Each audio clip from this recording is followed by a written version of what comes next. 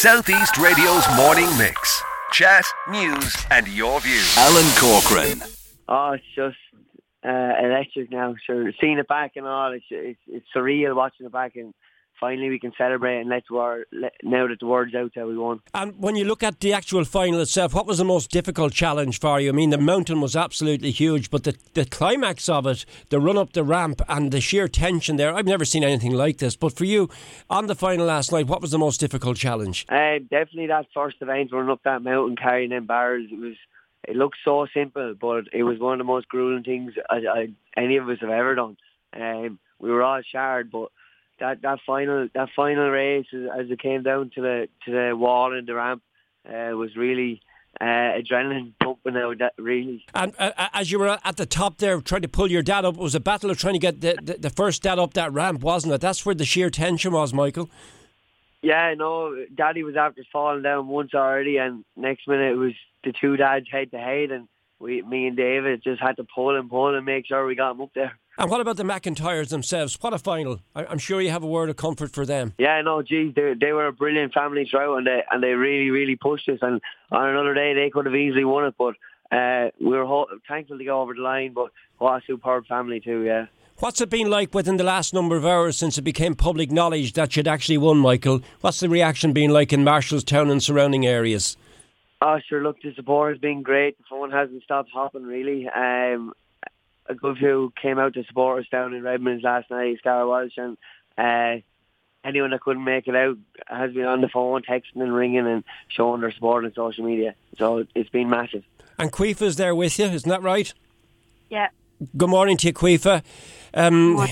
You're the girl who lost the shoes, is that right? Yeah, I am. So then you were advised by Anna to take off the socks to run up the ramp. What was going through your mind when you had to make that decision and when you ran that ramp? I was just hoping that the boys would grab me and pull me up because, I didn't have shoes, so I was just hoping for the best, to be fair. But if Anna hadn't have been there, I wouldn't have known to took my socks off, so thank God she was there.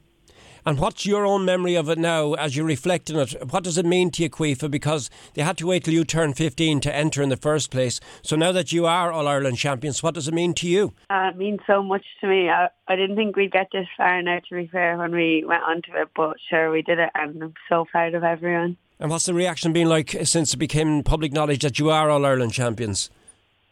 Oh, it's been amazing. Everyone was just, sure, they were all so happy for us and everything. And David is beside you as well, Quifa. Can I have a chat with him?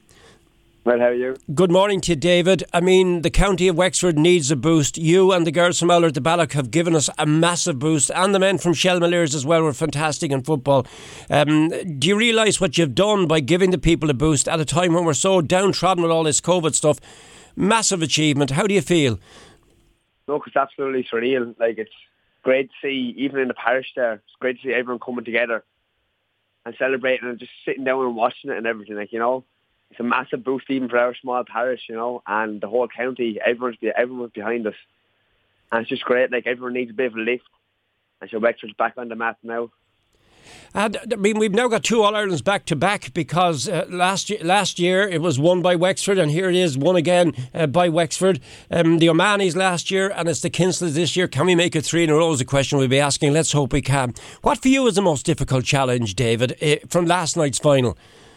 When we were in that water with the bungee cord, no matter how much I tried to swim across and throw that little ball into the basket, into the bin even, just couldn't. I just wouldn't work for me now.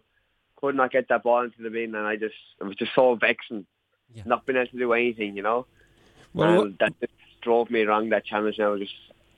We want to salute you. You want to say hello to your mum, Linda, as well, because she's been coordinating all the interviews for me, so it's very much a Kinsella family effort, isn't it?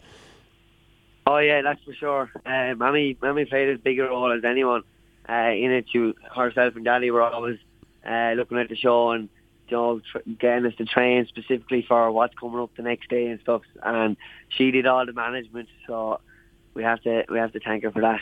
I leave the final word to you then, David. What is that message from the Kinsella family in Marshallstown, Ireland's fittest family? What is that message on this Christmas week here on Southeast Radio in your native Wexford? I'd like to thank everybody for supporting us anyway, and wish you all a Merry Christmas and a Happy New Year. Have you worked out what you're going to spend the 15 grand on yet?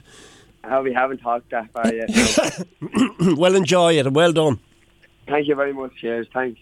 Southeast Radio's morning mix. Chat, news, and your views.